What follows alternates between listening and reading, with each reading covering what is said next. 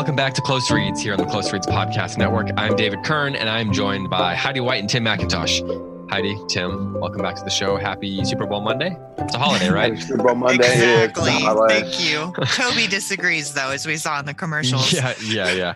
Well, congratulations to anybody who's listening who is from Kansas City, Kansas, as we were told last night on Twitter. Who is a Kansas City fan, and if you're a San Francisco fan, our condolences. That's all the football talk. Now let's move on. We are here to answer listener questions about Leif Enger's novel Peace Like a River. It is, I guess, our last Peace Like a River episode, and we got many questions. I'm looking at the thread here on Facebook, and it says 169 comments, which has to be nearing. Maybe they didn't set the record, but it's got to be up there as far as how much conversation we had on that, just on the one particular thread. So we will get to that in a minute. I wanted to remind you that the bonus episodes over on Patreon, where the three of us are discussing Crime and Punishment, are now up. So the first episode, talking about the first half of part one, chapters 1 through 4, is now available for your ears. So if you head over to patreon.com/closereads, you can get access to that. If you have already signed up, if you log in, it should be right there in the stream of posts. And then you can also add the RSS feed, the link to whatever podcast app you use to create a separate feed for our Patreon content. The second episode will be up the week of the 10th. So I guess next week. And then also don't forget about all the sweet show swag you can get when you sign up for Patreon as well. I did it. Really good, David. Really admirable. Don't forget, you can join the conversation as always on Facebook, on Instagram and Twitter. On Instagram and Twitter, we are at Close Reads Pods. On Facebook, you can just search Close Reads Podcast Discussion Group or Close Reads in the search bar and join the group there. And then you can also email us, and that's closereadspodcast@gmail.com. And don't forget about the newsletter as well. That's closereads.substack.com. And I think that is all the business to get out of the way. So thank you for being patient with me while I went through my spiel. Let's answer some questions, y'all. How do you feel about that? Great. I feel great. Okay, so really good. Start with a hard one, start with an easy one. Tell me, I need some guidance here. Dive into the deep end. Go with a hard one. Okay, so there were, Tim, do you support that? Do we have a consensus on that? Yeah, my palms are a little sweaty, but I support it. Mom spaghetti. Yeah. I was waiting for someone's going to break into a rap here. Right. Okay. Let's talk about birds, because there were many questions about birds, and they're all semi-related. So I wanted Christine. She posted. Let me see if I can find the actual question, because I think that it is a good entryway into this repeated question. So Christine wrote, on pages 133 through 134, the family has just set out from roofing, and they see unusual black objects on the ground that turn out to be dead crows. She mentions that it may have been talked about on the show already, but she also mentions that on page 212, when Reuben finds Davy, it says, quote, Fry was chumping about something, and Davy stood to soothe him. At this moment, a clutch of crows that had gathered overhead all decided to move on, and did so, tutting and cawing. My guts went eerie. In movies, this is where you'd look around for the creeping posse. End quote. So she says, I'm so curious to hear what you all make of the crows being mentioned again at this juncture, especially since it talks about a posse, and we know there will in fact be a posse at the end. And then Sarah responds to that and says, yes, can we please talk more about the symbolism behind the birds?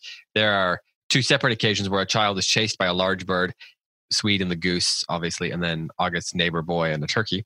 And both moments are for comedic effect, but are frightening experiences for the kids. So we've got geese hunting, the references we talked about that in the last episode. We've got the crows, and we've got children being chased by birds. So birds, what's up with birds? That's a good question.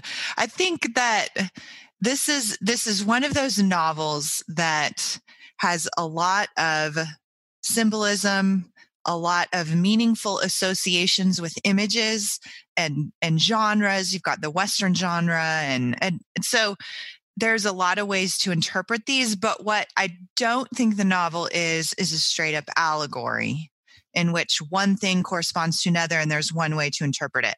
So black birds in stories do remind us of death and do have a lot of meaning attached to them, particularly in Westerns. And so I think that's one of those, you can make of it what you will, but let's not try to one-to-one allegorize it necessarily. So I think a lot of the comments on that particular question were right on, what if it's this? What if it kind of reminded me of this? And I think that's a really valid way to look at this. But I'm not going to be able to just straight up say they represent death, so that's what we're looking at. But that's what it's going to mostly be associated with for us. When we see black birds, it's death. And then there's also the hunting thing that we talked about.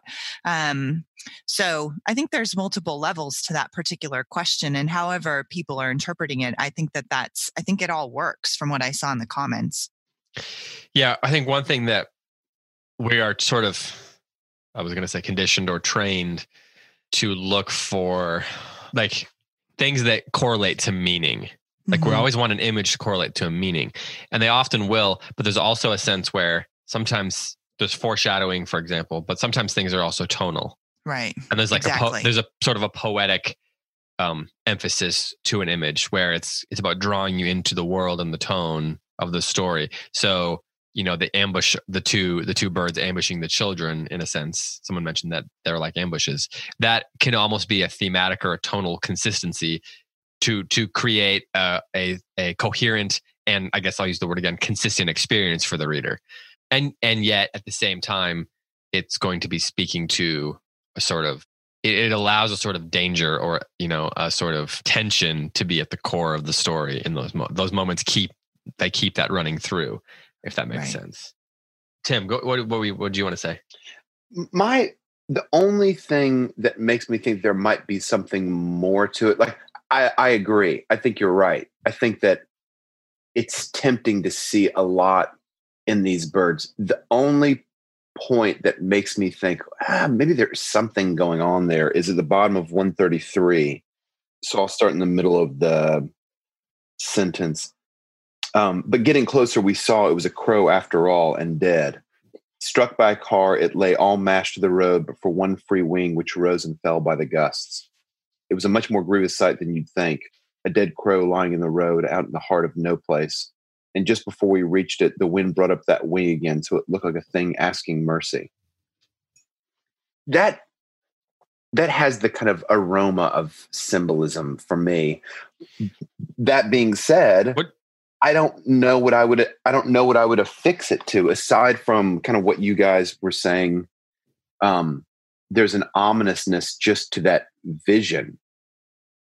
I like this idea, the phrase, an aroma of symbolism. Right. Because when we talk about symbolism, we can talk about it in a lot of different ways. Because there can be, as Heidi said, like a sort of allegorical symbolism where a symbol means something specific and it tells us what to think, in a sense. Mm-hmm. Or it gives us some sort of a clue. Or it's like it's meant to represent something inside a character or something like that. Every single time you see a swan in Yeats, you're supposed to associate it with ... right? Right. Mm-hmm. Yeah.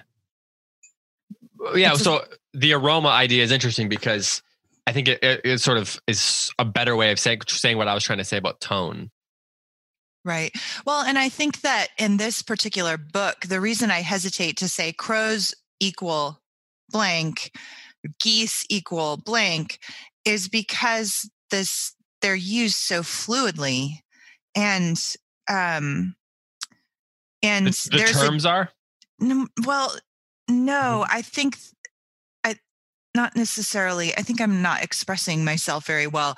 That, for example, the hunting idea, what we talked about last episode, the hunter becomes the hunted, and the hunted becomes the hunter. And there's this shifting of the landscape, kind of the emotional landscape around each image throughout the story. And it's brilliantly crafted. If you're only seeing it one way, I feel like in a book of this much subtlety, it forces a level of interpretation that misses some of the subtlety. If you're just trying to say crows represent death and that's it, and then we're done. So I think you kind of let, as David said, the tone of the scene be more of your guide of interpretation. because the emotional weight of the story feels like more of what matters here than kind of the analytical system of trying to figure out what something represents in each scene. Yeah. Does it, do you find yourselves when you run across something like this, like immediately trying to solve the puzzle or put the pieces together? Does that make sense? Yeah. So you see something, you run across the birds and it's obviously something, and then you're like, oh, this is the fifth time birds have come up, you know? Right. So you start recognizing that there are patterns or there are repetitions, which means that it means something. But do you feel immediately like you have to, like there's a dissonance within you that needs to be resolved, and it's not going to be resolved unless you're able to put those pieces together until it means something? Or are you okay with it being ambiguous and maybe meaning a lot of different things or something? Well, I think that I'll answer that for me. When I first started... Well, I was thinking actually you should answer for Tim, and I'll have Tim answer for you. Perfect. Do you mind? Perfect. I think that is actually probably more of the right way to read this book. But I think when I first started learning about, say, symbolism, I would approach a book and then immediately go into that analytical headspace. And try to solve it like a puzzle, just like you're saying. And then along the way, that fails. What do you mean? You read something like Northrop Frye or Joseph Campbell, definitely read Northrop Frye if you're choosing between the two. But, and it tells you throughout history, this, crows mean death. And so then when you read about crows in a story, you're like looking for these threads of death or whatever. And I think that works, but it takes you into an analytical headspace so that that's what you're seeing when you read that scene. And I think that does a story of such magisterial subtlety as Peace Like a River, a great disservice, because then in that headspace, you're missing, I think, the emotional weight of the story, if that's all you're looking for. And I don't think that literature should be reduced to allegorical significance, even when it works. Even in this case, when you're like, okay, crows that probably do have something to do with death. But then what Tim read, that beautiful passage of what Tim read with the connection with mercy, and then all these other memories of hunting and all of that. Like, I think that that's more what we could be paying attention to, rather than just trying to figure out what one symbol means in a story. It strikes me that that there's a difference between what a symbol makes a character realize or think about, and what a symbol makes us think about as readers. Right. And so, and sometimes a symbol is there because it, or something like a crow is there in part because it creates a realization or some sort of a change or an epiphany or something within the characters themselves. And that's more important within the context of the story than that we realize something or are able to put something together. Tim, do you feel a dissonance like that? And do you feel like you need to put it together and respond and make it mean something? Or identify meaning? I will slow down and try to see if I can, like, if there's a symbol there, depending on like the context of the passage. So that passage that I read was one where I slowed down and I was like, okay, what's going on here? There's something, it's almost like you go into a room and you see a nail in the wall and you think, is that nail supposed to hold a picture? Like, do we hold a picture on that nail? And if so, it's important to figure out what picture goes on that nail, because it's going to tell us what the room is going to look like. It's going to tell us something about the owners, or in this case, like the characters. But sometimes you'll see a nail in the wall and you're like, no, it's where somebody, hangs their hat, their jacket. It's not of any great consequence other than it serves the story. It serves the plot, but it's not something that needs something hung on it. And if I don't think it needs something hung on it, then I don't slow down. But if I do think something needs to be hung on it, then I slow down and kind of go back. Where else have I seen crows? What do I know about, like, in the tradition? What do these type of birds represent typically? Does that fit in the story that's being told? Those are the kind of questions that I ask. Right. I think that's super helpful what you just said. And I I want to be clear.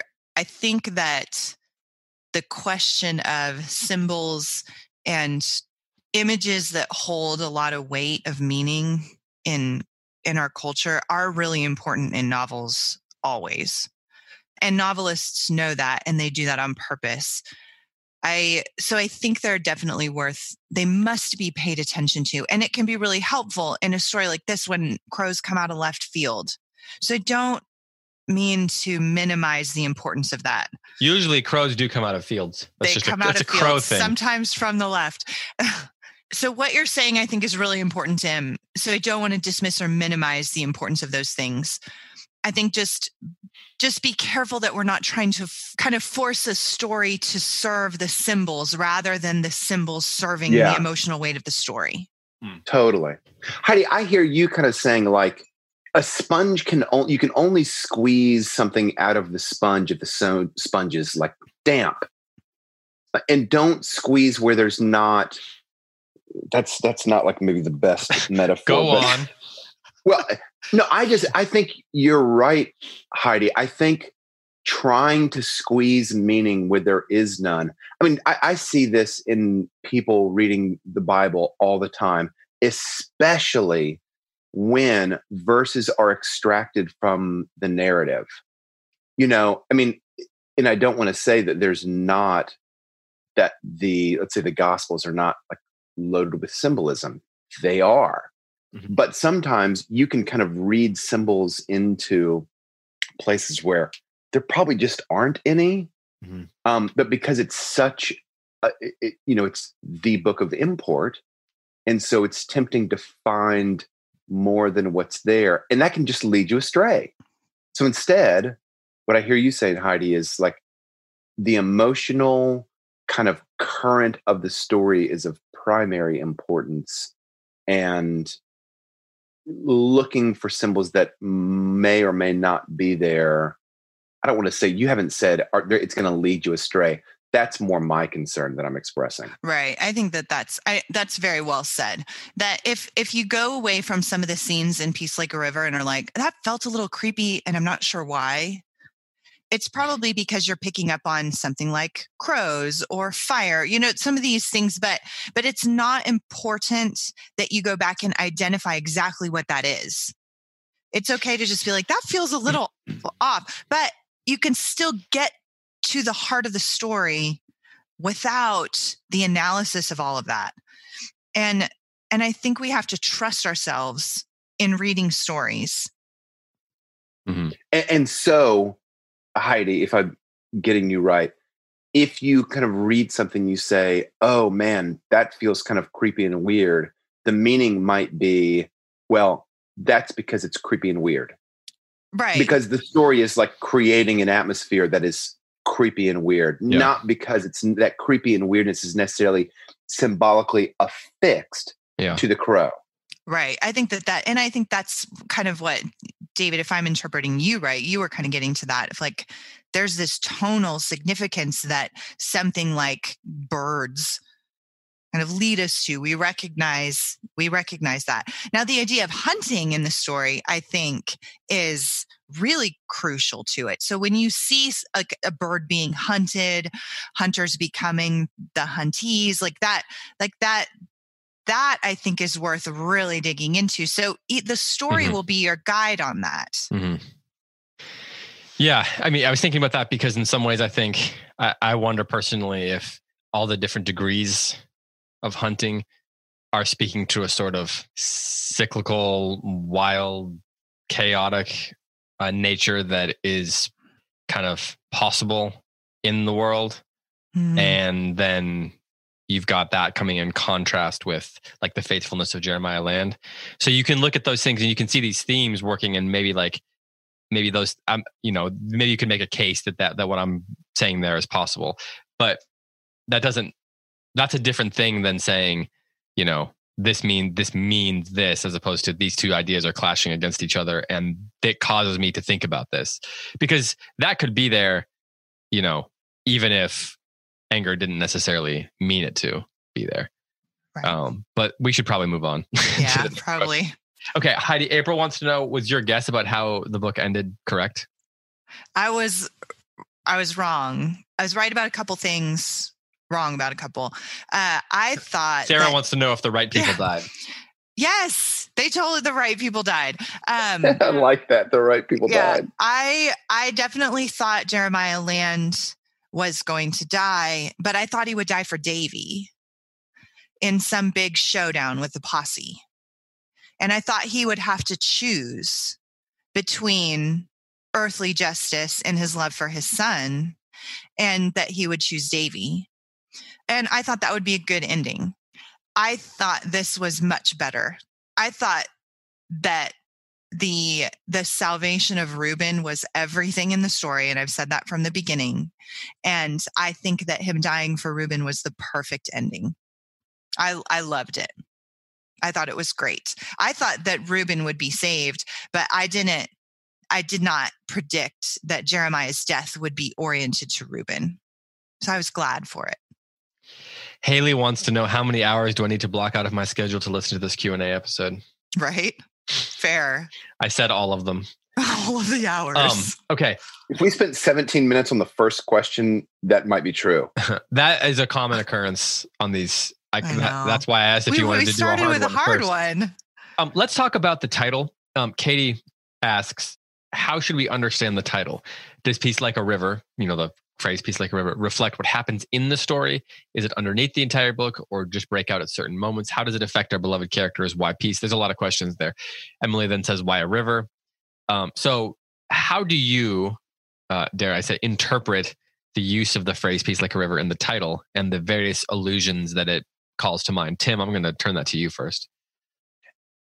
The most obvious, I think it's really fitting that the first question that we had was about symbolism, and now we're getting to one of the most loaded symbolic things in the geographical, panoply of literature. Yeah, is rivers. Yeah, especially American literature.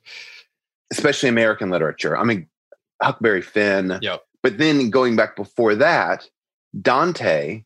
I mean, and I would think kind of like Greek mythology, there's this sense of in the afterlife, more in the Christian vision of the afterlife, there's a sense that one must cross the river into either, I think hell or heaven. Like the river Styx.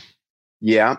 And then there's also that river, which is the river of forgetting. Is it Lethe, Lethe? But I think the most direct correlation from this book is just simply the hymn, Peace Like a River. I think that's the place where it sticks most firmly. And isn't it sung? Aren't the lyrics mentioned in the first third of the book somewhere? Peace Like a River? I'm not going to sing it. Are you guys waiting for me to start singing? Now that you've mentioned that you don't want to sing it, I kind of am waiting for you to start singing it. I'm not going to sing it. This was your idea. I do like the reason we're all on this podcast is because we can't sing. I do like the mention of the river of forgetfulness, and then the question of the river Styx leading you into Hades, in connection with the hymn Peace Like a River.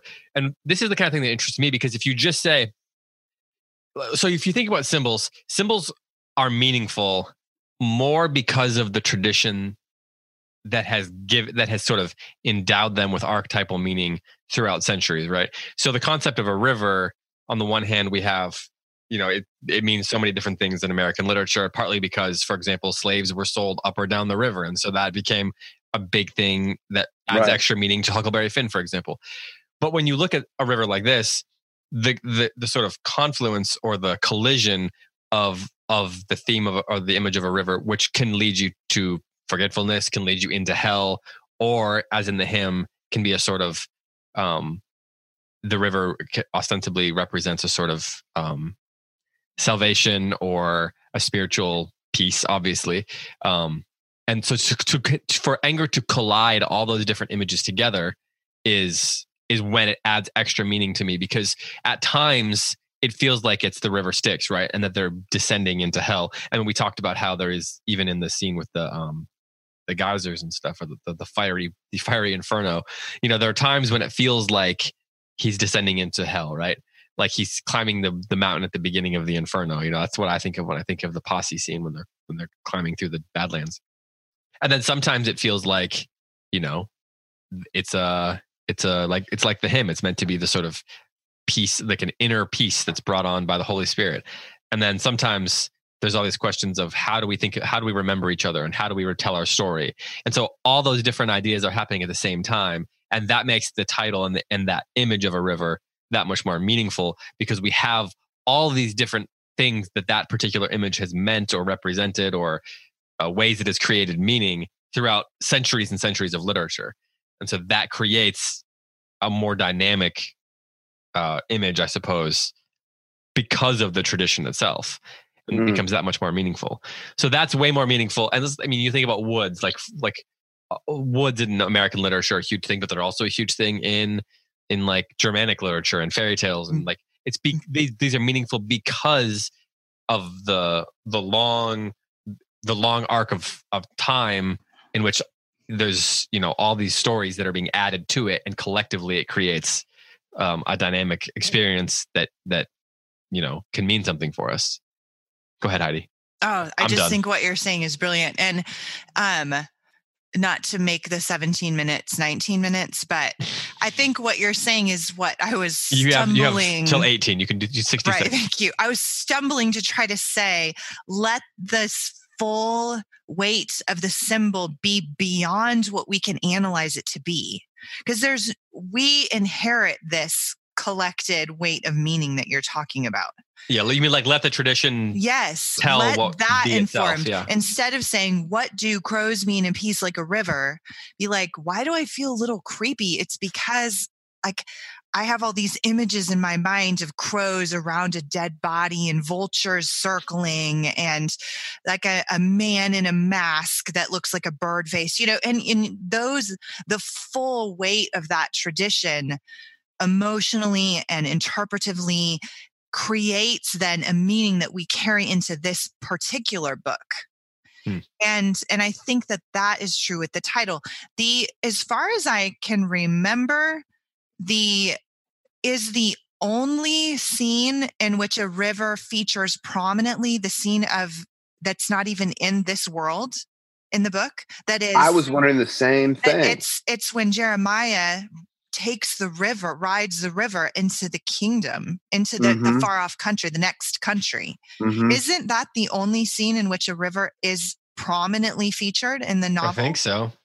And so I think what you're saying is particularly important then, is that we have this title, Peace Like a River. And the scene in which a river features is a scene of death, rebirth, a scene that's very mysterious, a scene that is going to be interpreted differently by readers of different traditions. And obviously us all as Christians who have read C.S. Lewis, who have read Pilgrim's Progress, like we are bringing then a positive meaning into that scene that we can't help, that say a materialist reader is not going to see. That's all just a fantasy. That's all just something Reuben made up. Or they have to suspend their disbelief in order to read this novel and see it positively. And Layfinger knows that. So we're taking into this novel a tradition of meaning associated with rivers that then is going to drive our interpretation. And that, I think, is the risk that he's taking as a novelist. And I think it's wonderful. So I love, Tim, that you brought up Styx then, because if we accept the thesis that you guys presented last week that he dies, and the only time we get the river is in this sort of in-between world where then Jeremiah sacrifices himself and allows Reuben to go into this other land and then ultimately live, then it's like he's at this place where, like in this case, the river could take him to Hades, right? But instead it takes him to this other land and then ultimately he lives. So the idea of the river Styx taking him into Hades, I think, is crucial in that moment, because there's options, anything can happen in a sense. He can be, I'm not saying he's going to go to hell, but Hades being this sort of like ominous place of tragedy, I suppose. is always an option there, except for Jeremiah's actions. And so instead of having who's the person who drove the boat into Hades that took you across the river Styx? Charon. Yeah. Instead of that, he has Jeremiah driving the boat elsewhere. Let's do another question. Emily asked, "What's up with the name Swede? Everyone else has nice, normal, even biblical names." Tim, what do you think? Don't we get an explanation of it, or did I just imagine that? I think it's just shorthand for, like the Swedish people. It's a nickname that's kind of common among Swedish people, and I thought I either looked that up or I read that in the book. I must have looked it up. I like the theory that it's semi-autobiographical because she's a storyteller and he's a storyteller and has this sort of Swedish heritage, perhaps. And so I like that theory that Sarah posted on the feed. I mean, does it bother you if that's not? I mean, does it need to be anything else, Heidi? No.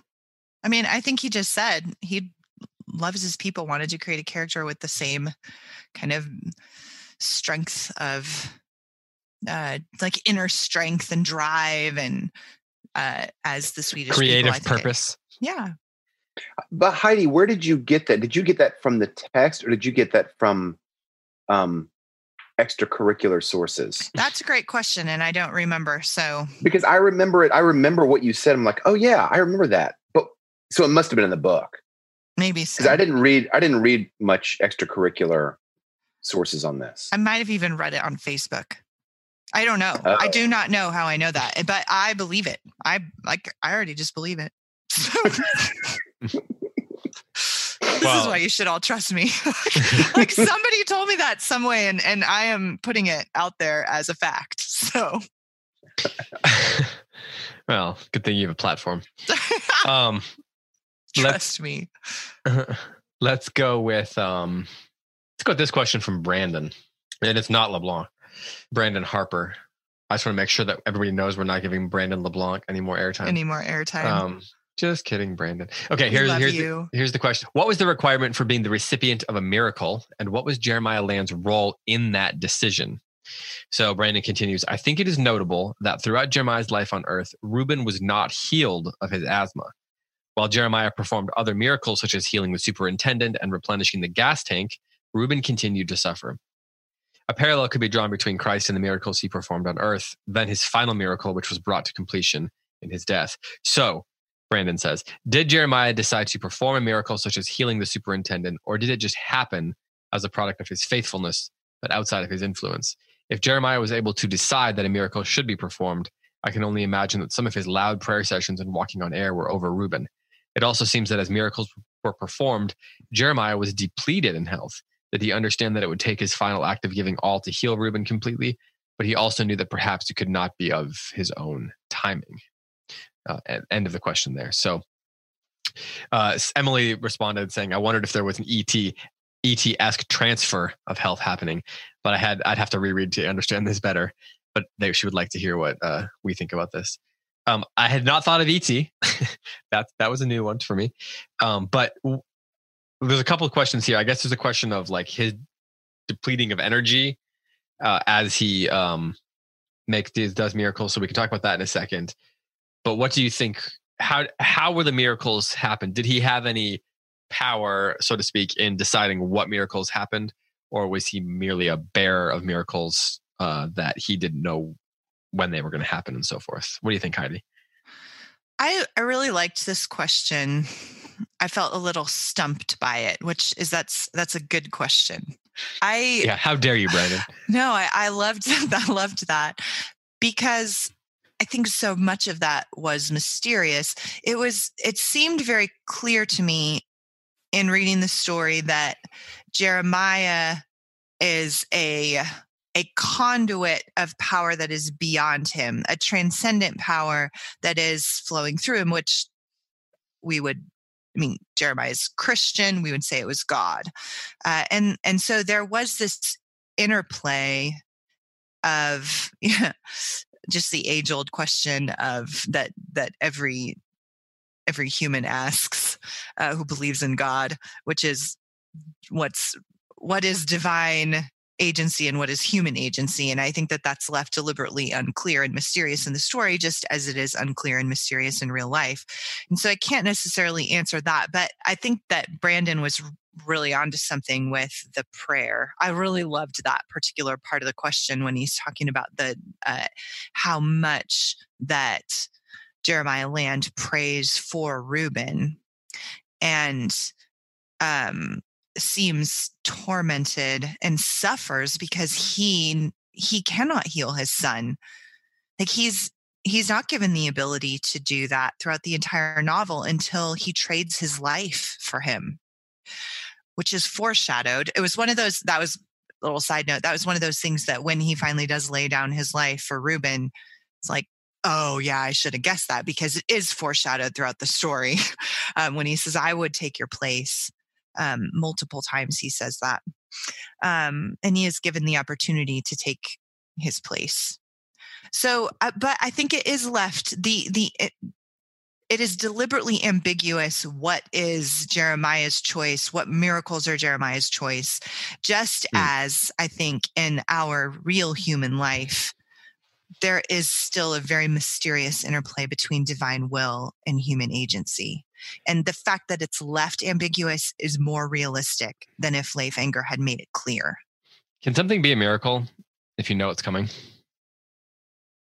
That's a really good question. Like, I mean, Christ in the Gospels knows he has power, but sometimes I don't want to wade into too deep theological waters here, but sometimes I get this sense when I read the Gospels that it's that what he's doing is when he goes to heal someone, he's acting in faith, not acting out of confidence in his own power, if that makes sense.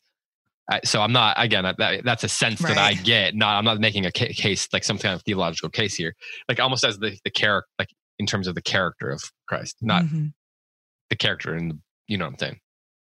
So here I wonder if it's something similar to that idea where Jeremiah is acting in faith, and sometimes he feels compelled to take an action, and he has the courage and the faith to take action, to actually do what he feels compelled to do. And then he is empowered with that. But if he knew that he could just heal Reuben or do whatever he needed to do, then it doesn't make it a miracle anymore. It makes it it makes it a plan, right? So then when the fact that he doesn't then heal Reuben means that he, for some reason, feels like that's not part of the plan, like in a sort of Abraham Isaac sort of way or something. Tim, what do you think about all this? I don't have anything to add. I agree. I think it's he's the conduit. He seems like he's acting in faith when a miracle occurs. It seems like he's an agent in some way. Like it's not just that he is. Here I am saying I don't have anything to add, and now I'm like ramping into something. He doesn't. He's an agent in that he makes a choice, but the power of the miracle comes from above, not from him, it seems. Yeah, Brandon said, let's see here. He says, if Jeremiah was able to decide that a miracle should be performed, I can only imagine that some of his loud prayer sessions and walking on air were over Reuben. And in some ways, I almost think it's the opposite. Like if he has recognized, I mean, I'm sure that's true what Brandon says, but if he has recognized that sometimes he is able to act on behalf of, like in a healing way on behalf of God or through the Holy Spirit or whatever, that he and somehow is a conduit, then probably he's spending a lot of time wondering why he can't then also fully heal his son. Right. And so there is probably a torment or like a desire. He wants that to happen, but he recognizes that it hasn't been happening. He can touch the superintendent and heal him, but he can't when he pats Reuben on the back or rubs his chest, he can't heal him. I mean, he kept him alive. So there probably is sort of a conflict there, an inner turmoil in him. Like, why can't I heal this kid, but other things are happening? And so those prayers of this longing, this, the voicing of his desperation to heal his son, perhaps. I totally agree with that, David. And I think that has always, like, this story has accessed in me kind of, you said you don't want to go too deep into theological waters, but I agree with that. But I think that this story unlocks some of these deep anxieties of the Judeo-Christian tradition, and especially the, I think, very, very difficult life of the prophet, as we see in Jeremiah's life. It on the surface, it seems as though those who can either perform or be a witness to miracles would have a greater faith, a deeper faith, right? Because they're seeing something that's beyond normal human experience. But because it's beyond normal human experience, that actually creates, I think, a very deep kind of anxiety and questioning that takes us into like some very, very deep waters of being human. Thinking about the Old Testament prophets, Ezekiel, whose wife died, right? That God said, God said to Ezekiel, I'm going to take from you the desire of your eyes, and you shall not mourn, you shall not weep, and it shall be a sign to Israel. It costs an enormous amount of suffering and grief to be a prophet. And it's very clear in the Old Testament. These are, I think of Elijah, is it Elisha actually, who's laying on this boy that has died in the lap of his mother, but the child itself was given as a sign, as a miracle, as a reward to this woman who is hospitable to the prophet. And then he grows up and he has a terrible headache and he dies. And then Elisha comes and lays on him and prays for hours and hours and hours. And I'm imagining the crisis of faith that it was to this prophet to have given this woman this child and then to see the child die. And I think this book does that beautifully, like digs into the cost of being a miracle worker. And what that, like the crisis, the constant crises that you would go through as being that kind of person, as being special, but also bearing a kind of grief that normal people don't. And this book really, really digs into that. And I appreciate it for that. I think this is a good segue into a question here from Kelsey, because she asks, can we discuss Jeremiah Land's sickness a little? Mm-hmm. What do you think the significance was? The timing of it struck me as significant, as though his suffering may be just paid so Davy could stay free. He got better later, and that may be around the time that Davy ended up with Walter, since that wasn't a sense of loss of Davy's freedom. And then she asked another question I want to come back to. But then somebody else says, let's see. Okay, Melanie says, it occurred to me today that it was in the middle of the story when Jeremiah Land is sick, that Reuben was his strongest and most powerful. And so that may, she says, it clearly foreshadows the end of the story. Yep. Tim, what do you think of that idea? And can you read the last part of it, David? So this kind of like the second part of the question. Yeah. She says, can we discuss Jeremiah's sickness? What do you think the significance was? And then she just points out that the timing seems significant, as though his suffering may be justice paid so Davy could stay free. And then somebody else mentions that when Jeremiah is sick is when Reuben is his strongest and most powerful. And maybe that foreshadows the end of the story. Do you think it's anything? Is that a complete enough reading for you of Jeremiah Land's Pneumonia, kind of in the middle of the book? Boy, I'll be honest. I didn't look for anything more. That's not true. I looked for more than just him being sick, because it's also the time that he's meeting Rosanna, right? Isn't it kind of Roxana? Kind of like Roxana right in the beginning of their courtship. This is before they leave on their trip. Yeah. When they're still in roofing. Oh, yes. I'm so sorry. I was thinking, doesn't he get sick a little bit later? Reuben gets sick when they're there. And she's patting him on the back and everything. I thought that Jeremiah got sick. I'm still recovering. Totally disqualified for answering this question. I need to recuse myself. If I can't remember that part, then I don't need to answer this question. Well, so we were talking about Jeremiah's role in the miracles and so forth. And then that leads to Jeremiah's sickness here. And if it's true what they're saying, that perhaps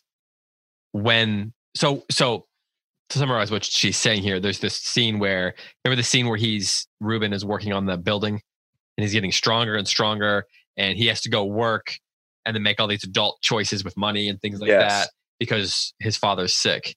And so there's a case to be made here. I think that was what Kelsey's saying and Melanie, that maybe when Jeremiah is sick is when Reuben is strongest. Mm-hmm. And so maybe there is that foreshadows the end, and maybe there's something in that, like for Reuben to be strong, Jeremiah has to be weak. And maybe there's that's where the ET sort of transfer is going on. I'd like to go back and reread it and see if there's a moment where, like, before Reuben goes out and does all this work, that he touches Jeremiah or something like that. I didn't read it in that way, but maybe that's something buried in there that Egner was having some fun with. But if that's the case, then it seems like Jeremiah doesn't get to choose who receives the miracles, because he would probably, it doesn't seem like he would choose. How did he choose to have pneumonia? Right. Make Reuben stronger. Right. I thought that the transfer of power idea was interesting. And I think that works in the story. I didn't pick up on it when I read it. I didn't think of it that way, but I think you could make that case. Like, I would be interested in reading that paper if someone was to make that case, go through and find kind of a transfer of power. I did think, I agree that was a foreshadowing of the transaction on Reuben's behalf that happens at the end of the story. But I didn't pick up on it at the time, which I should have, but I didn't. And I do think that the idea of the wounded healer is explored a lot in that particular section. And I think that's important to the story, and important in Western culture, Western stories. I think this idea of like the healer who bears the weaknesses of those he heals. I mean, obviously that's Christ-like image. But I think that kind of carries, like, that's an important figure in Western culture. And I think Jeremiah has that for sure.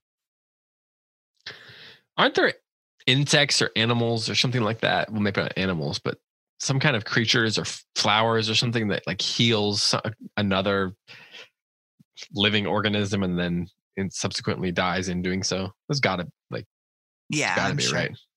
There's there's everything in nature. Okay. Let's talk about Anderson a little bit, because Susan Johnston says, it's still bugging me that Jeremiah said with such confidence, Anderson, you and I will not meet again. And then they did a lot. Jeremiah seems like a man of few words, and the words he does speak are true. So why this big pronouncement? Is it just to keep him humble? And then Christina and Sarah and a bunch of other people say this also bugged them. So someone else then, well, let's answer that question first, but there are some other Anderson questions to kind of follow up with. Andreessen, right? Yeah, sure. I just read. Okay. I don't read the two E's, I guess, as as quite as pronounced as you do. Andreessen. So he says we're not going to meet again, but then they do. So is this just to keep him humble? How do you read that, Tim? I don't want to go back to last week. So this bugs you too? Yeah. Okay. Really bugged me. Okay. Heidi, solve their problem. I don't know. I think it's tempting to read Jeremiah as like a God figure, but he's not. He's just a person who has a special gift. And so he is not endowed with godlike clarity that every pronouncement he makes has to come true. And I think there's a few points along the way that he makes mistakes, that he missteps, that he overstates, that he goes into a depression. He forgets, but he lets his kids stay home from school. Like, he's not perfect. Like, and so I like that. That's a sign of perfection. Yeah, that last one there was. Yeah. But he does it out of. I mean, he lets them stay home because he's afraid, because he's he's just a guy, I guess is what I'm saying. Yeah. And we have to read him as human and flawed. And I think that these are the kinds of moments in which, when he makes this dogmatic statement, "You and I will not meet again," and his children think that he is, and the guy kind of changes his mind and goes off with the putrid fed. And I still don't know whether or not he should have done that. Like, still, I look back on that and I'm like, I don't know if his joining with Andreessen was the right decision. I'm saying that with air quotes. So it might have been. When I say I don't know, that's not like code for I disagree. I actually just really don't know. And so I think with Jeremiah Land, that Anger throws these things in there partly so that we will humanize him and not see him as like this godlike, Dumbledore figure. He is the dad and he's human. I also think that it's the kind of thing that someone says in moments of conflict. So it's like almost kind of like making a threat. The other thing I've wondered a lot is, so where does he say that? When they're on the road already? I can't remember if it's while they're still in roofing and Andreessen comes and visits, or if it's when they're at home. Yeah, and you know what's happening right now is there are listeners yelling at their exactly speaker right, to right. remind us. Okay. It's on page okay. 12. So, it's right there at the top. It's so obvious. I'm looking at it. I wish we could hear you, listeners. We can hear the great chorus of voices across the 2 days. Unfortunately, I am not a prophet nor the daughter of a prophet, so I cannot hear you. It almost so for my point though, I don't know that it actually matters. I think part of it is that I wonder, it's either like this sort of threat, like the kind of thing you say to someone who you have conflict with. The point being, we're not friends here, right? Or I've wondered, is it a way of him telling him we're leaving? And it's almost like a way of telling him, prepare your loins.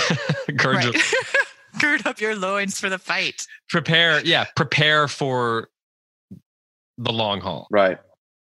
And it's like a subtle way of him pointing to what they're going to do. But that there's going to be a journey there. So I think, I don't know that it's meant to be.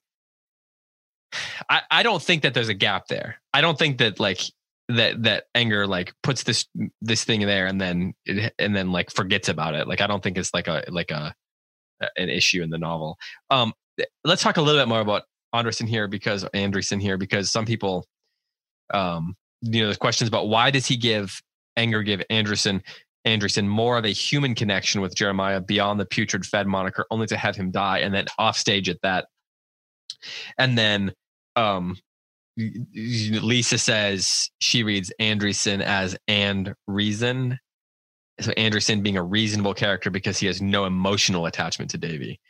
So Anger pulls us by the heartstrings to love Davy against all reason. It seems that he, in wrestling with the Lord, Jeremiah is brought to see the reasonableness of justice. But Andreessen is sort of pure reason. This is a person who I have to go after. This is my job. He did something wrong. So what do you think about all this stuff here? Would that be a criticism? No, of Andreessen? It's just an interpretation, I think. Yeah. Interpretive statement. What if he represents reason?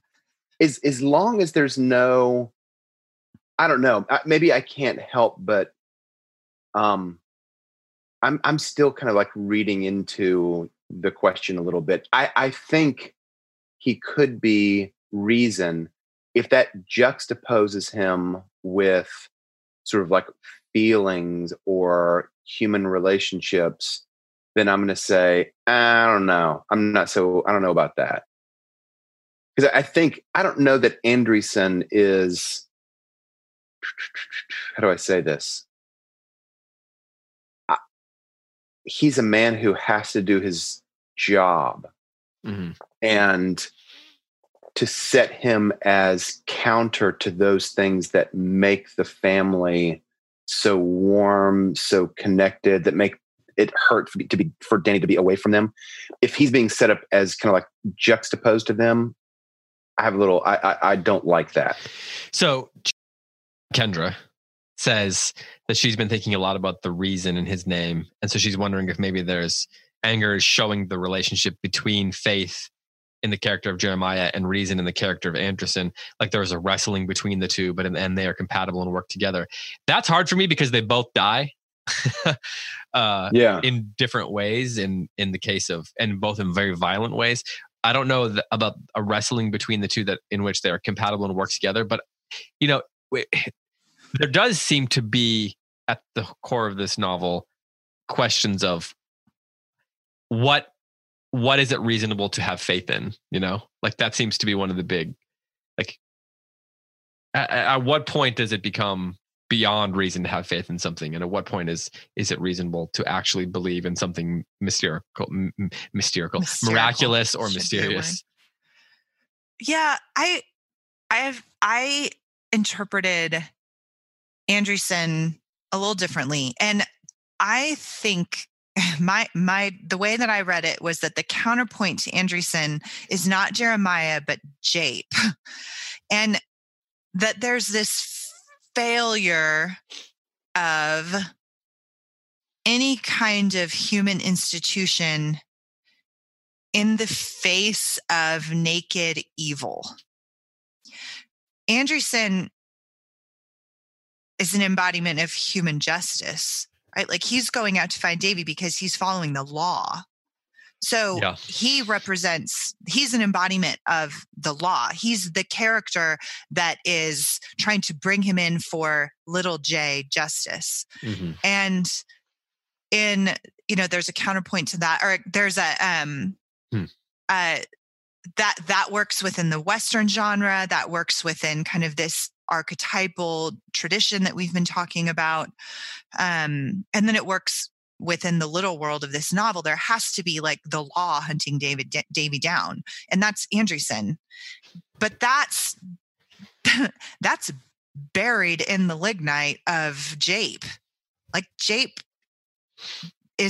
and Valdez, right? They dominate the story. There's this shadow character in the story, this idea of naked evil. And so I read Jape as the counterpoint to Anderson, and that only redemptive love can bring true big J justice, as represented by the death then of Jeremiah Land and the laying down of life and everything that accomplishes in this family. Hey, let me ask you a question. That your first phrase was that Anderson embodies justice. Human justice, institutionalized justice. And I love the concept of, like, for me, I'm actually sort of more interested in what living things embody in stories more than what they symbolize.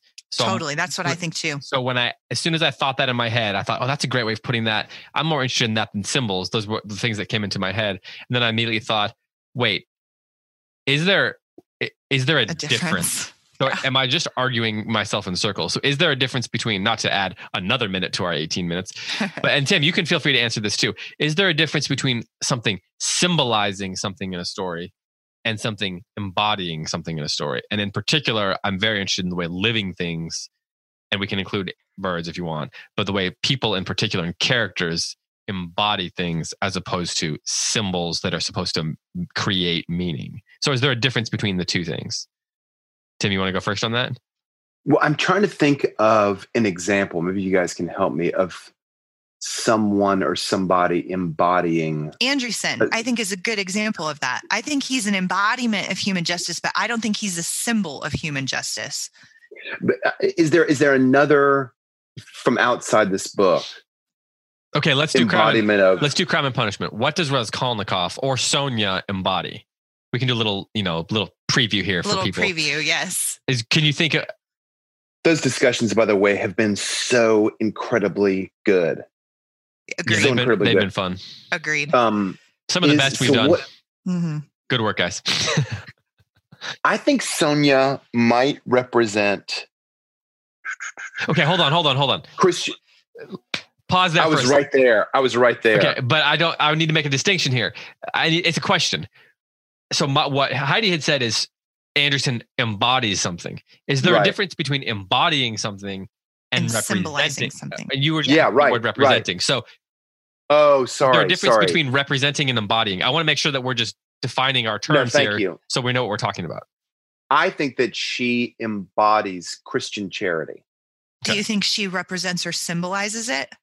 I don't know. I don't think that she does. Right. So there is a difference. Yeah. Oh, for sure. And so I think that that's where, but it's a subtle difference, but it's a big one. So I'm trying to think how to define that on the spot. I think when I think of symbolism, I'm thinking of it within a discrete boundary. Like in the story of Peace Like a River, geese symbolize ... And when I'm thinking about representation, I'm thinking more along, or embodiment. I'm thinking about this. When Davy's on the run and somebody's got to be chasing him. So as an author, I'm going to have to create a character or group of characters who's chasing Davy. And that character or group of characters has to have a real life details, a story. They need to be a person, but their purpose in the story is to chase Davy. So how am I going to do that? Right? So Andreessen comes into being. So it solves a problem for the writer. It serves a structural purpose, but it also, like we've been talking about with the birds and all that, it carries a weight of that the reader is going to attach to. So you have to be careful with that. But I'm not thinking, what do I want this character to symbolize within the story? He is serving a purpose, and then something's going to happen to him, and that thing that happens to him has to also carry the weight of the story and the tradition and all of that. And so that is an embodiment. You're taking that entire idea and putting it into a character in a story. But I'm not necessarily trying to prove some kind of cosmic point with this character, nor am I trying to make them symbolize something in the story that the reader has to then interpret and rightly, or they're going to miss the whole point. So I went to Webster's dictionary while you were talking, just to get a sense of what it would say. So for the definition of embody, it says first, to give a body to, and then in parentheses, a spirit, incarnate. And then it also says to cause to become a body or part of a body.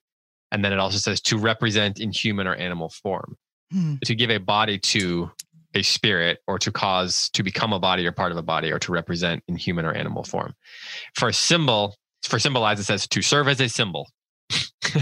So then I clicked on symbol, of course. That's helpful. Yeah. So I clicked on symbol, and it says, the first one says an authoritative summary of faith or doctrine, such as a creed. And then the second thing says something that stands for or suggests something else by reason of relationship, association, convention, or accidental resemblance. And then it also says an object or act representing something in the unconscious mind that has been repressed. An act, sound, or object having cultural significance and the capacity to excite or objectify a response. So it seems like, as you're saying, all the definitions of symbol have much more, there's an end sort of in mind, such as, exciting or objectifying a response, or bringing out something that's been repressed, or creating associations or something like that. Whereas to embody is much less about the outcome and much more about the incarnation of something. Right. That's a good when way you're of trying to putting it. embody something, you're trying to create a picture that can help us understand or experience something, perhaps. But then a symbol is about you're after a specific end. Right. You use a symbol because you want something specific out of it. You want some sort of relationship or response, whereas embodying doesn't necessarily mean that you have to have an end in mind. Right. I don't know if is that what you're saying? It seems like that's... Yes, I think that a symbol can be, I think that's exactly what I'm saying. And then I just think the temptation to allegorize stories is so strong. This means this. Thanks, this John. Presents this. And so I think that Andreessen is, I'm not sure that we can allegorize him. But I think what we can say is he embodies a certain perspective in the story. They need him to chase Davy, and then something bad has to happen to him because Jape is so evil, and Jape does conquer this human institution. Hey, let's go on to the next question, which does have to do with symbols. And Tim, I want to turn to you on this one. Susan says, does Davy have to get away to keep within the Western archetypes and genre? I really thought Davy was handing over Sarah and then turning himself in, Susan says. I was disappointed to learn that he lives in exile his whole life. It feels like the hero riding off into the sunset scenario, but the rest of the book felt ambiguous as to whether or not Davy is a hero. So Tim, you, like me, love Westerns. We've just been discussing All the Pretty Horses, which I'm listening to. And so you have at least a semi-firm grasp of some of these archetypes in the genre. So does Davy have to get away to keep within that, and how does his ending strike you, given the context of the genre? I also thought that he was going to turn himself in. I don't know. It's hard. And by the way, David, I'm going to ask you the same. I want you to answer this question because I think that you know. Me too. Westerns much better than I do. Does the question assume that this is a Western? Now, I think we would agree that there are enough allusions, especially from Swede, that the author is kind of alluding to kind of like the oeuvre of Western storytelling and the kind of archetypes of Western storytelling. So yes, in that way, but I don't know that the whole structure would fall apart if Davy broke that kind of tradition of the outlaw and turned himself in. I don't think that it would shatter that kind of narrative blueprint. I think it would work fine. What do you think, David? I don't think he was ever going to turn himself in. I would like to know from Leif Enger if that was ever in consideration for him. If he knew that at the end, how it was going to end, or if he thought about having him turn himself in. But there's too many references to Jesse James and the Butch Cassidy and the Sundance Kid and all these different outlaws that I just didn't think. I mean, I think if he had turned himself in, it definitely would have been a subversion or a reversal of the typical Western. So to answer her first question, I think he probably does have to get away to keep within the Western archetype and the genre. I mean, I think that he kind of is this classic character where in a sort of Wild West scenario, someone is sort of makes a choice in a crucial situation, and the choice leads them to be incapable of participating in society anymore, in the sort of peaceful culture of civilization. And so he's forced to sort of be on the run. And there was never really a way in my mind for him to participate once again in that culture. And so I didn't ever really feel like there was going to be a true reconciliation. But I think someone mentioned this on the Facebook thread, that it might have even been Brandon LeBlanc actually, that the hope at the end of the story is in the fact that there is still something of a relationship with Reuben, and that there is still hope that he has a chance, even though he's sort of an outlaw on the run type of character at the end of the story.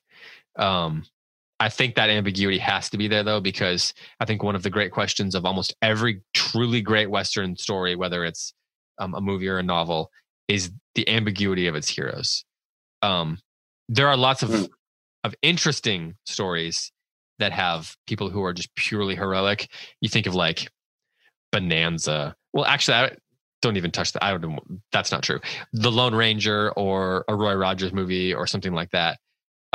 So they are kind of purely good, like true white hat characters.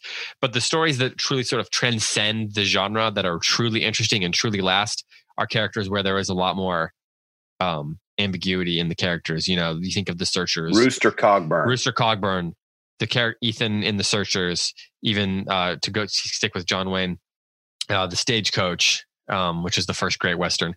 Yeah, and you think of a lot of, you think of Lonesome Dove, All the Pretty Horses. I mean, Blood Meridian. I mean, the great Western stories almost always have within them this ambiguity. And that's why you look at something like Butch Cassidy and the Sundance Kid. That movie is one of the most beloved movies ever because it taps into the question of what makes someone a hero in the Old West. And in a place where the wilderness was so chaotic, the questions of heroism and evil were inherently sort of ambiguous. And so I think that I think that that's one of the things that makes this a Western, is that he is contemplating those questions in this setting. And that's why even in Swede's stories, she is trying to grapple with who's good and who's bad and who dies and who lives. I think that plays with it. So Davy's definitely not a hero riding off into the sunset. There are no heroes riding off into the sunset unless it's Jeremiah riding off into the sunset of paradise or something. But I think Brandon's right that there is a little bit of hope because of the connection to Reuben that he occasionally does have, that he's still sort of longing for something more. I don't know. I'm kind of rambling now, trying to think out loud. I keep nodding vigorously because I think that you should have started talking earlier.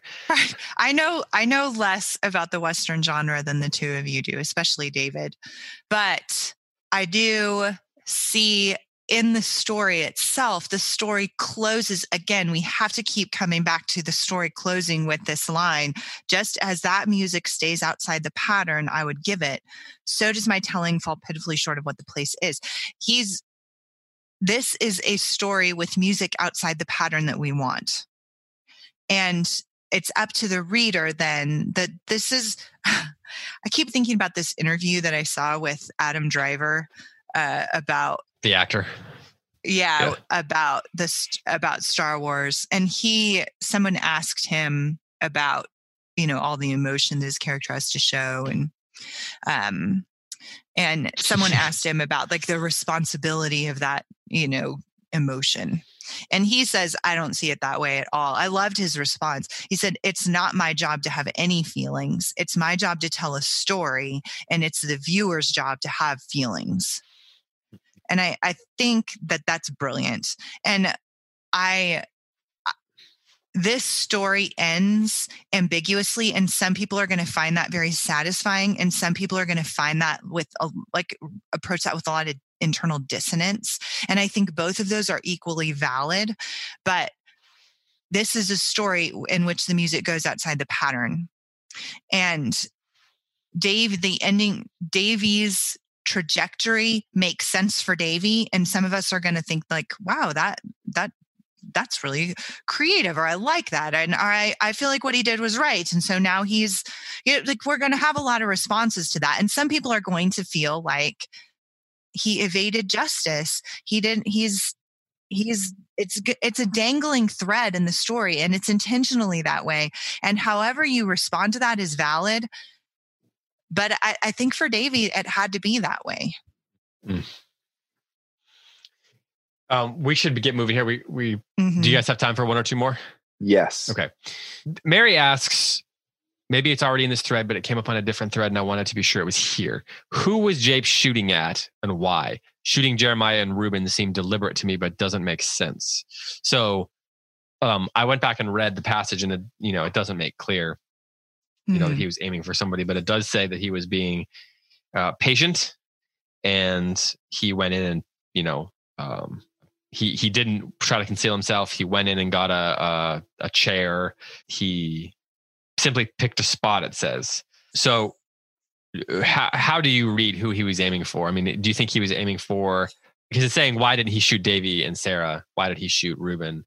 And part of me thinks he probably just starts shooting and somehow Davy was blocked. Like I thought a lot about how I would stage this if I was making a movie of it, because it either has to look like he just starts shooting wildly, or he has to aim, and he either has to hit or miss.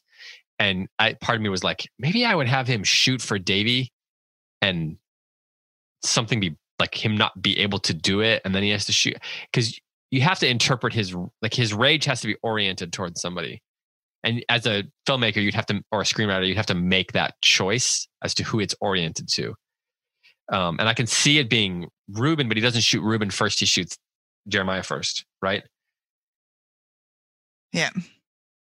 Yeah. So how do you? I mean, does it matter? I mean, it matters to Mary. Right. Well, it's a good question.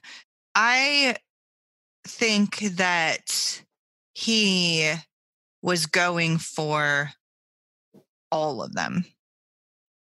So it doesn't say anything about Davy and Sarah, which is interesting. Davy was standing by the car, and later on it does say that Davy dove into the backseat of the car.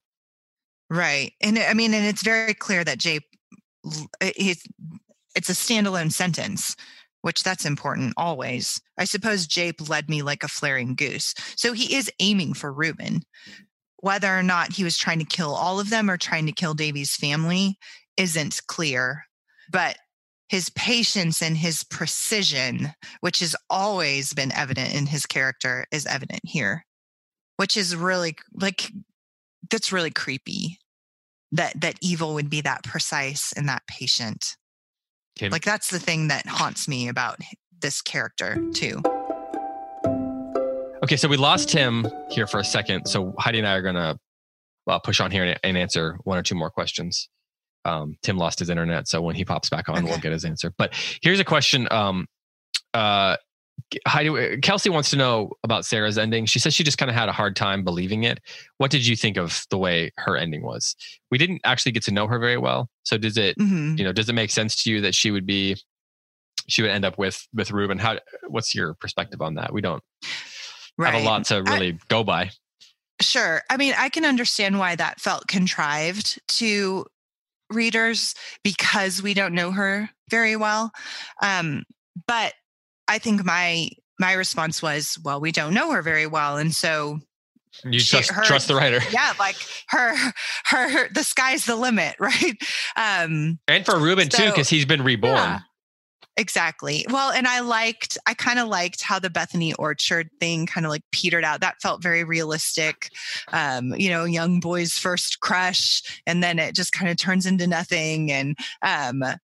And so he's been to a real orchard in the in-between land. So thank you. Exactly. So that's a good point. So yeah, I bought it because we don't know her very well. There's nothing to compare her to, but I do understand how that could feel particularly contrived to somebody. I don't know. What did you think, David? How do I say this without being rude? I don't care. And I don't mean that your question, I don't mean to belittle your question. Hey, Tim's back. I don't mean to belittle to belittle her question. It's just for me, it doesn't bother me. I'm told Anger is telling us that's what happened at the end of the story. We don't know her that well. In some ways, Reuben was the person that helped save her. So she probably had felt, like they became close as a family probably. And so then it makes sense. Let's move on to this next question. And welcome back, Tim. Thanks. Jenna says, actually, this one's for Heidi, but Tim, I'll let you jump on it too. But she said, okay, so Jenna says there is a thread of grief and trauma that weaved its way through this book. At first, it bothered me that it seemed unrealistic that children, especially, but the adolescents and adults too, could experience and witness the kinds of violence and horrors in this book and just keep going the way they did. But the more I've thought about it and the people in my own acquaintance that have experienced their own deep and profound loss and grief, I think it is a very common fact of life that we are always among the walking wounded, those who carry deep wounds but just keep going. From the children's abandonment by their mother, to Swede's experience at the hands of the boys, to Reuben's close proximity to the execution of the two boys, to the final violent death of Jeremiah, each of the land children witnessed and experienced extraordinary things, and yet they maintained their equilibrium. In the midst of their common loss and suffering, their sanity and souls remained intact and their trust for each other strong, all but Davy, whose compass is more in question. So she says, I would like to hear how well Heidi thinks Enger did at portraying the Land family from a clinical perspective. I think it is possible for people to maintain their sense of self in the midst of pain and out of control circumstances, and their commitment as a family and the incredible of Providence played a big part in this, but there were odds against them. So is Enger's portrayal of this aspect realistic to you as a someone who is as a therapist, someone who has, done lots of schooling? Lots of training. Yeah, lots of training. Yeah, I think he nails it. I think he does a great job. I think they all show evidence of trauma in the story. But traumatized people don't shut down. Like they don't just, they're not Victorian heroines. They don't just go into bed and, get up after a year. They are. Wow. Harsh words for the Victorian heroines. I have harsh words for Victorian heroines. But yeah, traumatized people are very resilient, like extremely resilient for the most part. Trauma shows effects much more internal. The fractures tend to be much more internal. But most of the time, traumatized people, especially in a close family group, just form an incredible bond and they just keep going and do what they have to do. And so I really think that Enger nails this. Okay. So you know how we talked about Beatrice and Roxana as Beatrice? Yes. So Melissa says that she doesn't buy it. She says she likes Roxana well, and she's both a good character addition and a good needed addition to the family. But she was so surprised that we thought of her in a Beatrice way without giving any explanation at all. I don't remember not giving any explanation at all there, Melissa. But she says in the Divine Comedy, Beatrice's role is to lead Dante through heaven, to teach him to approach God by faith, to further remove him from any earthly thing, to be part of the transition from earthly to heavenly things. She takes him after Virgil/human reason has done all it can to pursue what is good, true, and beautiful. She leads him almost all the way to the beatific vision. She's a conduit of grace and beyond earthly troubles. Even the real Beatrice is beyond human love and interaction, since she has no substantial relationship with her. He does, I mean. So yeah, I'm not saying where Roxana would be a parallel, but maybe I'm missing something similar. Do you guys want to address this? I don't recall us. I mean, I remember when we talked about Beatrice, but I thought it was just kind of like one little sliver of Beatrice reminded us of Roxana. I think that's a fair way of putting it. And I agree with the kind of question. I don't think that there's a lot of similarities there, especially because Beatrice is such an ethereal kind of ideal. She's not even a real character. I mean, people have listened to the show. Beatrice is not my favorite character in classic literature by a long shot. I don't even think she's a character. She's just this sort of like ideal bumper sticker for wisdom. That's like horribly condescending, but I don't like Beatrice. Roxana is like flesh and bones. I know. She's, she's almost the antithesis of Beatrice. So I think the comparison that we made, if I recall correctly, was a thin comparison, not a really thick. Yeah, I mean, comparison. Melissa says that Beatrice was a conduit of grace. And I think that's kind of what we were saying, is that in a sense, we were talking about how there was like they were in the Inferno in a sense, and like they were in a journey through the underworld, and then they had this beautiful yeah, that's right, who kind of incarnated or embodied grace and peace and was able to provide that for them. So I don't know that I would read it too much further than that. Heidi might. Yeah. No, I think you guys are right. But I think where Melissa's right, it's Melissa, right, who made the comment about Beatrice. Yeah. I do think there is one more thing to it. And I think where she is right that within the Divine Comedy, Beatrice is a conduit of specifically Christian grace. Like she is more Christian. She is more redeemed than Virgil. And in Peace Like a River, Roxana is a recipient of grace as well as a conduit of grace. And she is saved in saving the Land family within the world of the story. And so I think that that's different than in the Divine Comedy. Where I think that it is a little bit more though, is that Beatrice is in Western literature not only a conduit of grace, but a conduit of redeemed femininity. Like, she is specifically a conduit of grace through kind of this idea of the eternal feminine, like the mother, the lover, that she is, because she is beloved by Dante as a woman, she is also then in her redeemed form able to lead him to the kingdom. And I think that does fit with Roxana. They have a need for the girls, or excuse me, the children have a need to be mothered. And she's specifically, because she's a woman, fulfills that and leads them to salvation. And Jeremiah needs a wife and a lover, and she is that to him. And so and because of that, she provides grace in a very human way to Jeremiah in what ends up being the last days of his life. So I do think that particular parallel, even though it's not perfect, it's not a perfect one-to-one, Boomer. We're not allegorizing this story. We're just looking for connections. And I think that does work. All right, let's do this last question here. Kelsey points out that this is perhaps a small question, or it seems like a small question after finishing the book, but it's really the event that changes everything. We've talked about this already a little bit, but having read the book now completely all the way to the end, has your perspective on the crime that, so to speak, instigated the plot of the novel changed? So was Davy in the wrong when he shot the two boys? Were you on a jury?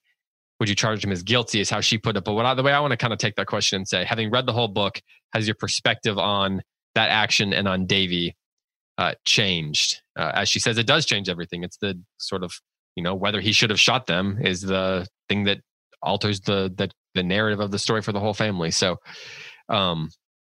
Tim, how would you respond to that? It's kind of I guess this is going to be kind of your final thoughts on the book in a way. Yeah. If I were on the jury and he had gone to trial the first time before he escaped, I think I would have, and I knew everything that the book allows us to know, and I think I would have voted for him to be found guilty. And I think at the end of the book, I would also vote to find him guilty. And I'm trying to think if there's something that happens during the story subsequent to his escape that she's thinking should change our mind. Is there something that should change our mind, potentially? I don't know that I necessarily read it like she's saying there's something should change her mind. I think, she's just pointing out that this is the crucial question. Heidi, do you think he? My opinion about Davy's guilt changes not even a little bit by the end of the book. I find that really interesting because when I started the novel, I thought that this was going to be a novel about that. I thought that was going to be a primary contemplation of this novel, and it wasn't for me. And I found that really interesting. It ends up being more about human love than about human justice. And I like that a lot about the book. I think it's great. It's the inciting action, but maybe not the...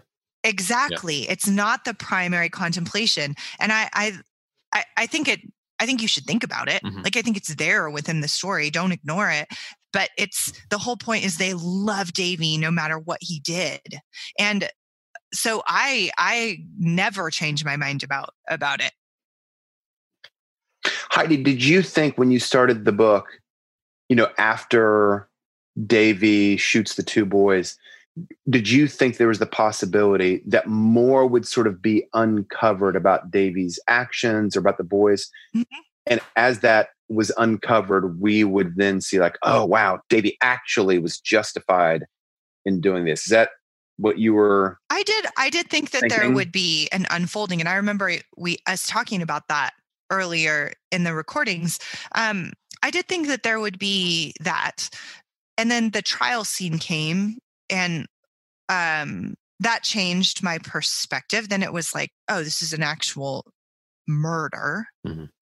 And then that was the last of the information we get, and kind of the last of the deepening of that storyline. Well, except that you do get like this sense that increasingly Jeremiah and Reuben sort of become more and more, especially Reuben, become more and more uncomfortable with the facts of what happened. Like they're contemplating like, yeah, I mean, he probably did do this, but then as you said, they love him anyway. And so it becomes, there is sort of the fact of what he did does haunt their relationship with him. Absolutely. And to a child in many ways, and I think that Leif Anger did this really well. To a child, that question is always settled within relationship, right? Like they're going to pick their brother over this, abstract concept of justice. Mm-hmm. Right. Yeah. Whereas Jeremiah Land, he's going to wrestle more with that because he's an adult. Yeah. And so abstract concepts are actually meaningful to him. And that's true in the novel. He does wrestle with it more and decides to participate in institutionalized human justice. And his children feel betrayed by that, rightly so, because they're children and their brother means more to them. And so I think that that's very realistic, that particular conflict. But all of that even takes place in the story within this human relationship. It never, Leif Anger never lets us kind of go outside and think about it just in terms of the abstract. This isn't Plato. This is a story about a family. Mm-hmm. Yeah. And so I think that was really well done. Yeah. I mean, what about you, David? I mean, I think that people are right that, the second shot or the possibility of luring them there. I mean, I think there's a lot of gray area in it that is supposed to leave us uncomfortable with all the decisions that are made from thereafter. I mean, it's almost like that's a difficult decision, but then every decision after that is uncomfortable and difficult. Whether it's the leaving town, the siphoning the gas, what Reuben's ultimate choice to lead the people in the wrong direction, the shooting of the boy the second time after he's shot him once and he's still alive. I mean, all those things they're either downright wrong or they are at best gray. And so that is what's haunting their love for him, and that makes it difficult to know how to do what you do when you love someone. Right. And so, as you said, that's almost like it makes that part of the story more complicated, which makes it very interesting. As you said, it makes it a story about how you love someone who is, in a situation that is not for the best or who has done things that are difficult. You know what else is complicating about it is imagine what would have happened had Davy not done anything. Yeah. The police are not going to come to their rescue. We've already covered that. I mean, in some ways, that's the Western element to the story. Sympathetic. Exactly. Yeah. And I'm really sympathetic, and I think readers should be too, that I think Davy's motives went beyond just protecting his family. And that's why he would ultimately, probably if he was put on trial, be found guilty, we presume, because they go beyond that. But the motive to protect his family when these two guys have already done a great wrong to his sister and the police are not going to come to his aid. Man, I'm really sympathetic with Davy in that regard. Luring the kid, luring the two boys, and kind of like that last shot, which was done in like cold blood. Boy, that's hard to have sympathy with, but the general motive to protect his family, even through the use of violence. Boy, I get it. There's this sense that in Davy's mind, civilization has failed them. And so he had to take it into his hands, and thus civilization does not get the option to judge him. And that's a very that's a very Western thing. Like, how do you build civilization, preserve civilization, and live in civilization when too often it fails you and you have to find ways to survive? And so there's a fine line between survival and, in his mind, he probably is thinking that there is this sort of frontier justice that they deserve to be what happened to them. And so the justice of civilization and the justice of the frontiers or the wilderness, so to speak, are clashing. And, ultimately, is there a capital J justice that supersedes all that? There is. And within the context of the story, trying to identify how that works out is complicated. So, all right. Well, we've gone for a really, really long time. Well, like we said, you have to reserve all the hours. So I guess that's it. Unless either of you want to add anything here. Nope. We've said all the things. Okay. Well, some of the things, but for enough of the time. Yeah. All right. Well, next week we are going to be starting on Catcher in the Rye. So that reading schedule's been up, is posted, and I'll send that on an email as well, but it's on Instagram and Facebook and everywhere. So be prepared for that. Don't forget about the podcasts on Patreon for the Crime and Punishment, and then of course all the different ways you can participate in the conversation. For Heidi White and for Tim McIntosh, I'm David Kern. Thanks so much for listening to this series on Peace Like a River. And in the meantime, between now and the next episode, happy reading.